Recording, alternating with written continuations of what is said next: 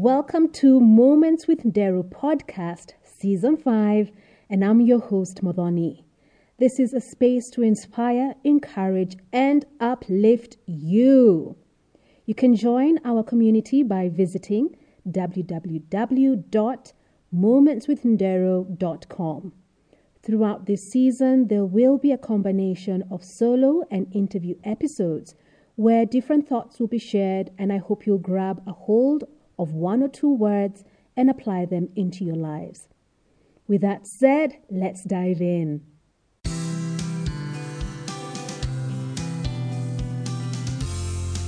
Today's guest is an exemplary communications expert with key strengths in strategic communications and policy engagement.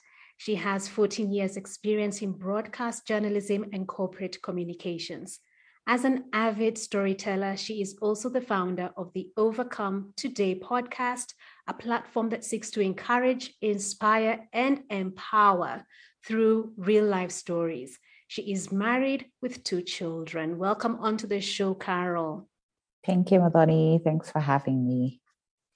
So before we talk more about the word that you selected for today's conversation, what are you learning about yourself post-pandemic? What I'm learning that I need to trust God. I think basically that. I think the pandemic taught us that we're not in control of our own lives. We are not in control of anything that happens around the world. And so we, as a born-again Christian, we literally just have to place our lives in the hands of Jesus and trust that he is in control, that he knows, nothing catches him by surprise. So I am learning that I have really been in control of my life personally. And God is teaching me to just let go and let him lead the way. For very long, I think pre-pandemic, or even for a very long time, I thought that I had it all together. I thought I had it figured out. But I am slowly learning that even when I don't see the way, even when I don't see the finish line, that his will for me is good, it's perfect. The plans he has for me are to give me a future and a hope. And so I should lean to that and just trust that he is in control. Right, just trust. But yet at the same time, it's like, no, I can't. I just can't let go of my plans. I know, right? And the pandemic threw a spanner. It's one of those that, hey, the pandemic threw a good shocker on us. Yeah.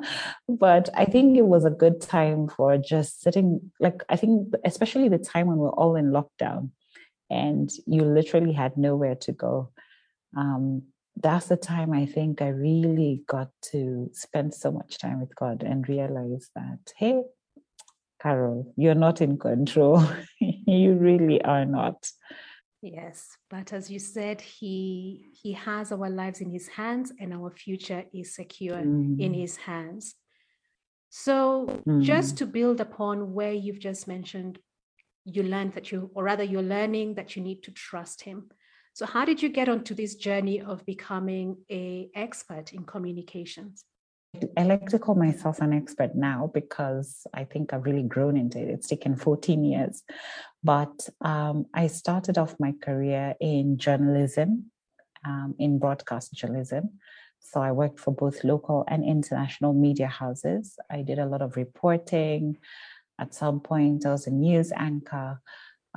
But I think that's where my love for storytelling really began because I enjoyed hearing people's stories and being able to share them with the rest of the world. And so initially I'd given myself 5 years to leave the media. But I didn't necessarily know where I was going to. I just thought I'll just give myself 5 years and move on to the next thing. And it turned into 8 years. And at 8 years, I was like, I don't really think I can do this any longer. And in terms of, I just didn't feel I was growing. I felt like I was stagnant. I felt like I was stuck. And so I started to look for a job in the communications field because I had a few friends who had sort of made that shift, and sort of did my research and also prayed about it. And then this opportunity came along, and I was hired into a research organization. And so that was more of like frying pan into the fire, because that job really tested my knowledge and skills in what I thought communications was. However, it also was such a great learning experience into this so-called new world for me at the time of communications, of not just seeing it as getting media relations and social media posts. It was much more than that. And so I grew in that, and it had a lot of also policy engagement. So they did a lot of research that they were hoping would influence policy. And then after 3 years there, I also felt I was not growing. And so I was on the search for something that would really stretch me. And so I think over the time, I can now confidently call myself an expert, because, of course, it's taken 14 years in the making. Of course, I'm not saying that I know it all. I'm still learning, even right now. But I think I just had to own that and say, you know what, Carol, you're really good at what you do. So give yourself a pat on the back and be proud about that. Yes, you better pat yourself on the back and say, I have grown this far and God has brought me this far. Rephrase, what are your thoughts on, how God uses our skills and our talents for his glory? Media is such a powerful tool, yet sometimes we can get caught up in the way culture has set it up. So how do you see yourself playing in this space as a believer and using your skills and talents to amplify God? Well, I wouldn't say it was easy at first. I think initially, sometimes as Christians, we get caught up in just, sort of dividing our lives, or, segmenting it into, this is my Christian life and this is now career or the marketplace in whatever field you're in. So initially it wasn't easy. And even into the first time I got into the media, really tested my faith big time. And so at some point I even rebelled and just walked away from God and did my own thing. But I'm so glad he still caught me even in all that. And I came back. But I think right now, it's only until 2019 is when I felt that I really could use my gifts and my skills for his glory. And not just in service in church, because I was also serving in church and still do, but in how can I do it also in the marketplace. So one thing for me was, of course, the ethics I uphold currently in my workplace and how I treat people, of course, is really founded on my values and my and the things that God has called us to, to be loving, to be gentle, to be kind and patient, all those things, just fruits of the fruit of the Spirit. But at the same time, I think another way that I'm using my gifts is when I started my podcast.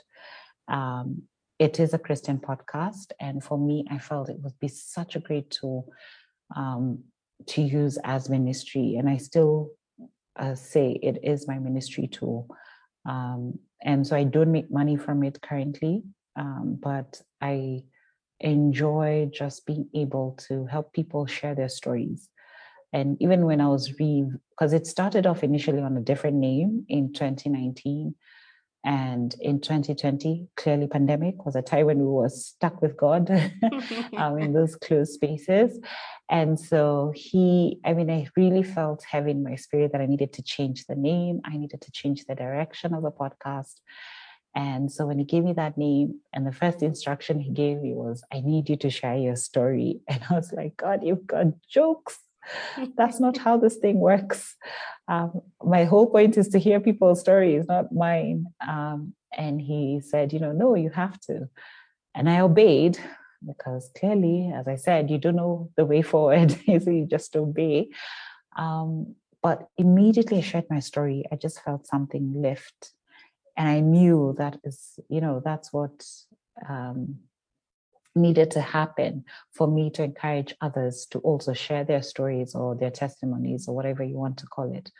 And so even the shame and the guilt that I'd carried for so long with my story, was lifted. And so now at least it makes sense for me to be able to tell people, hey, you have such a powerful story. Come on the podcast. It would have been very difficult for me to do that if I'd not shared my story. Because they'd be like, really, we don't even know you, we don't know you like that, but now, like, I was like, you know what, I've laid myself bare, you too can too. And the point is for someone else to get their victory, or somebody else to understand that God indeed loves them, that God can meet them where they are. For me, it's just basically to point people to the cross, because that is indeed the gospel. So yeah, that's how I use my gifts as a ministry tool. I love how you've said that he loves all of us and he'll meet us where we are. So someone is listening to this conversation and they're like, these ladies are talking about God, they're talking about Jesus, they're talking about the gospel. I ran away from it, or I don't understand it. How would you just help them understand this whole conversation of Jesus, the cross, and the gospel? I think for me is just, I think that's why for me, I feel stories have so much power. Sometimes I know it may feel very far-fetched. As you said, somebody's listening and thinking, I don't even know what you guys are saying. Or if perhaps all they've learned is during CRE in school, or at religious education events, or maybe just they attend church religiously or once in a while and they hear it. But he indeed literally loves us. And if you hear other people's stories of salvation or how they came to meet with him, it's easier for you to really be able to understand and see this God. So I always say, if he did it for so and so, he can do it for you. I really like the story of the Philippian jailer in Acts when Paul and Silas were in prison, and they were busy praising God and just singing, and this jailer, or this prison officer, if you want to call him, is looking at them and thinking, okay, these people, are they nuts? Like, you're in shackles and here you are just singing and being happy. He was, those are the things that perhaps intrigue you, but it was just for such a time as that he was able to really see these guys have something different about them. And this in verse 30, Acts 16:30, he asked, what must I do to be saved? Because clearly he was like, you guys have some different type of thing going around. And they just told him, one second, I'm just trying to pull that up where I saw that. Yeah, in verse 31, now they said, believe in the Lord Jesus and you will be saved, you and your household. So I think where the devil really catches us is the doubt part. So you find sometimes God has come and he's met you where you are, but you're really doubting, just like, this cannot be. It could be as simple as you were crossing the road and you missed being hit by a car or a boda boda, by a whisker. And that's really his protection around you. But you're like, nah, oh, that was just coincidence. That was just flukes. But he just needs you to believe. And even Jesus, in the words of Jesus, when he said, I am the way and the truth and the life, no one comes to the Father except through me. If you really know me, you will know my Father as well. So sometimes it's just, he wants to, even if you're trying to pick your curiosity and asking people around, who is this guy? Who is this Jesus? Or if you open your Bible, or if you open this YouTube video and you watch, he will indeed meet you where you are. All you just need is to believe, of course, repent, come in to, be convicted of your sin. But I always say, God is a gentleman. He won't force you his way into your heart. He will literally just wait for you to allow him in. So I think the belief part is where it starts. Once you understand or come to just see it or interact with him, and then you come and believe, I think the Holy Spirit starts to work in you and you get convicted, and you, of course, believe with your heart and profess with your mouth, and you will be saved. Yes. Believe in your heart and profess with your mouth.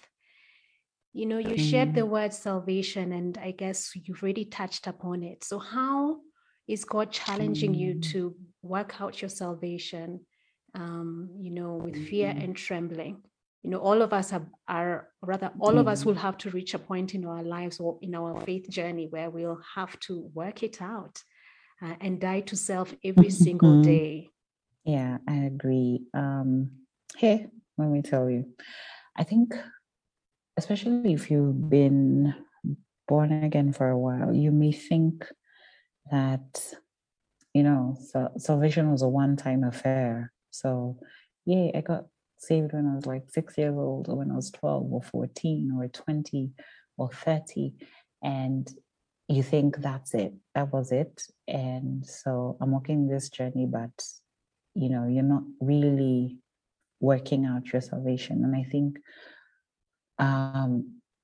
where that has come, where I think God has been challenging me on that is because I've seen we're starting to conform to the patterns of the world, literally, like the way Romans 12 says it.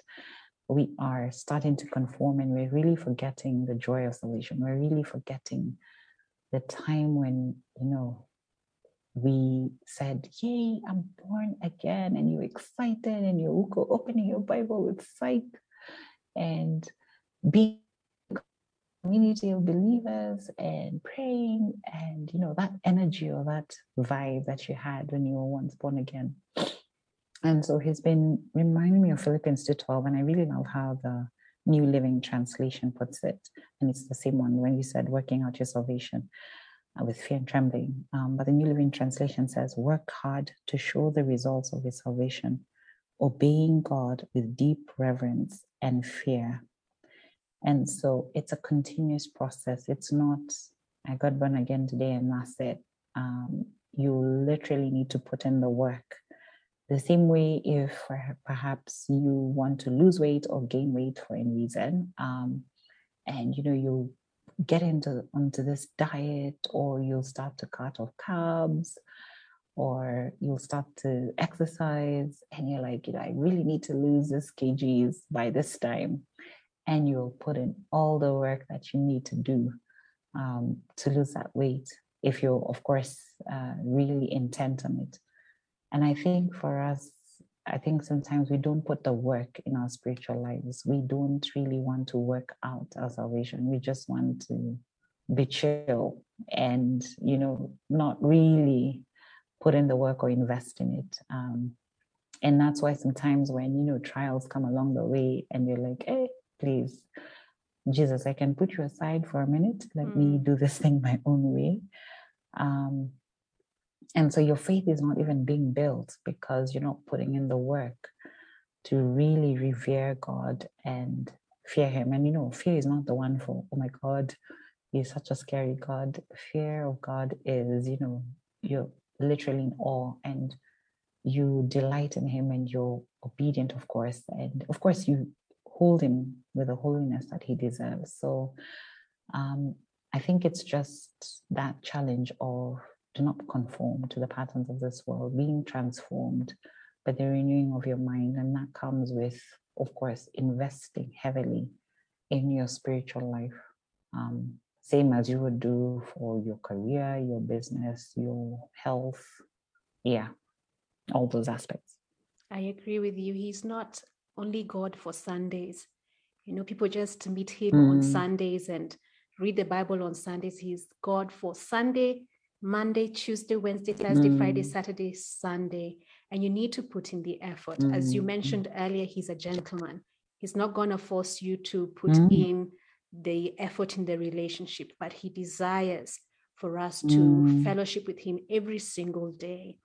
And even if we make mistakes, it's okay. He loves us. Repent and try your best not to go back to your old ways, as you've mentioned, by renewing your mind and not conforming.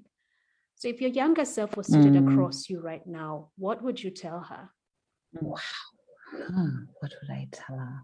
I think I would just tell her it's okay. It's okay to trust God. It's okay to believe in Him. It's okay to live unashamedly for Him.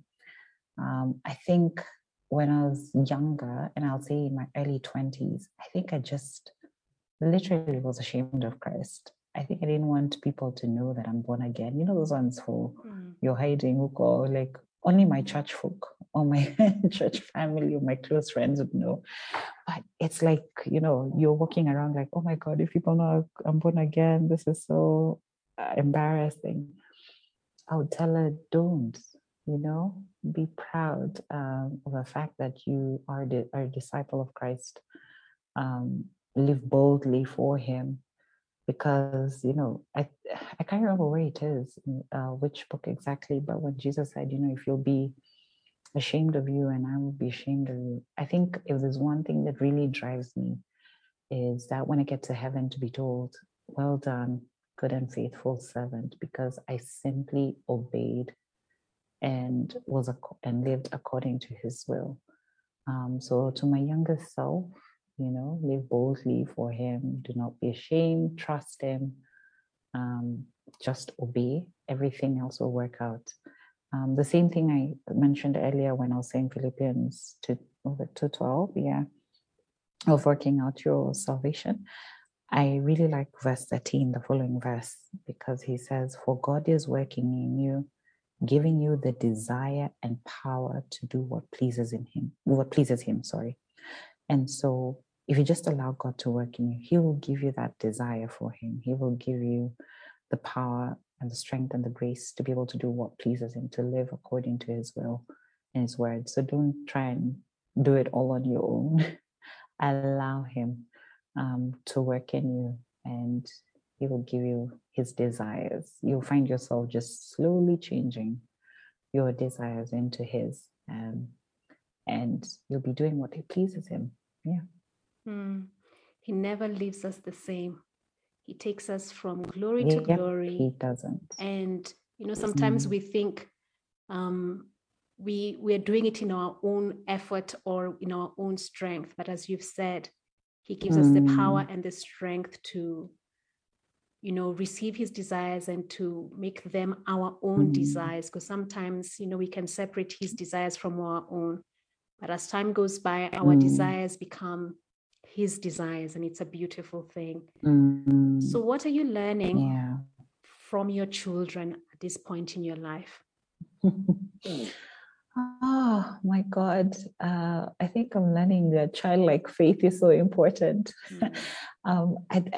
If you interact with kids, they have this innocence about them. Like they have such faith that, you know what, I'm going to get my next meal. I know some people say like they're kids, they don't know adulting, but there's a reason why there's just something that kids can teach you about their faith. So just the other day, my son was having an oncoming sore throat. He was feeling a bit sick. So I thought it was either a sore throat or a cold. And I gave him, you know, the ginger, honey, lemon concoction just to sort of to suppress it and hope that it doesn't go into a full-blown cold. And so the next day he woke up and he told me, Mommy, Jesus healed me. And at that point, he was not like in full good health per se. He still had some sniffles and everything. But he really believed that he'd been healed. And so that's the faith that my kids are teaching me. Like they have this literally innocent, all out belief that, you know, God has sorted me out. I encourage them to pray over everything and anything, any small thing, any big thing. And, you know, sometimes when my daughter tells me, oh, I prayed that, you know, even the smallest thing, like, you buy me crisps, I don't know, just random things. But the fact that they believed in God, or they prayed and believed, and He provided, as much as it sounds silly to them, or to us, sorry, as adults. For me, they're teaching me that it's important to just literally pray and believe that God will do it in His will, of course. If it's not according to His will, clearly, still accept that as well. But just that faith, that childlike faith that, you know what, I know He can do it, so He will. Love it. Childlike faith. So we're entering a round of random questions. So I'll ask you some questions. Try not to overthink it. Just share what comes to mind. Righty. So the first one is, what's your favorite movie? Ooh, that's tricky. I'll just say the one which has just come to my mind. The Avengers series, Marvel Comics. So I think for now that's my that's my favorite, but I'm sure I have another one. But that's my favorite one, the Avengers series. If you could interview a famous person, who would you choose? I'd really love to interview Oprah. Interview the interviewer. Nice. And if you had $10 million, what would you do with that $10 million? Wow, $10 million is a lot. A lot. My first thing would, I think because God has also been changing my perspective on money, my first thing would, of course, tithe a portion of it.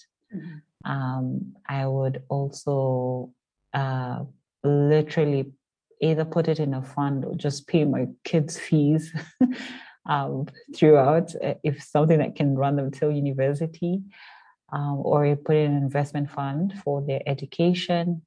I would, there's some ministries that I always pray and tell God, if you were to, bless my coffers, I would give to them. So I'd put some aside for that. A house. I'd really love to buy a home. And then I think invest the rest. That's just at the top of my mind. But those are just some of the things I've been thinking of. So, yeah. May God bless you nonetheless. And how do you want to be remembered? I want to be remembered as a lady who loved God and shared that love with everyone else she met. I think because I attended a funeral, or rather, I followed a funeral of my mom's friend. That's a long, that was hard. But yeah, I mean, my mom's friend passed on, and I just decided to follow the funeral proceedings. And hearing everybody speak about her and her love for God, how she spent time praying for people, how she was present, I was like, oh my God, it's such a simple, it may sound very simple to people, but she really changed lives just through how she lived for God. So that's how I'd want to be remembered. Awesome. And as we wind down this conversation, is there anything else that you'd want to share with the listeners? I think I mentioned everything, but I think just to let them know that just the way in John 15, Jesus said, I am the vine and you're the branches, abide in me, and I will abide in you, because without me, you are nothing. I have paraphrased that. So if somebody is checking the Bible right now, don't quote me. But in John 15, the fact that without him, we are nothing. And I think I've experienced it in my life, that the times, especially when I walked away or I rebelled, I was feeling very empty. And as much as I looked for stuff around to fill that emptiness, to fill that hole, I didn't get anything. And so just to encourage people, born again or not, without God, you are nothing. And so maybe you're in search for answers the world will not give you. I pray that you find it in your heart to accept him and just give him a chance. The way everybody else will tell you, oh, give this person a chance, give Jesus a chance, and your life will never be the same again. I love that. Thank you so much for sharing your thoughts. And I want to appreciate you, Carol, for coming onto the show. Oh, thank you, Mavani. I truly appreciate it as well. So, dear listeners, if you've picked up one or two words from this conversation, I hope you will apply them into your lives. Jesus loves you as you are, and you can come to him as you are. But just know this, he will never leave you the same. So until the next episode, continue being brave.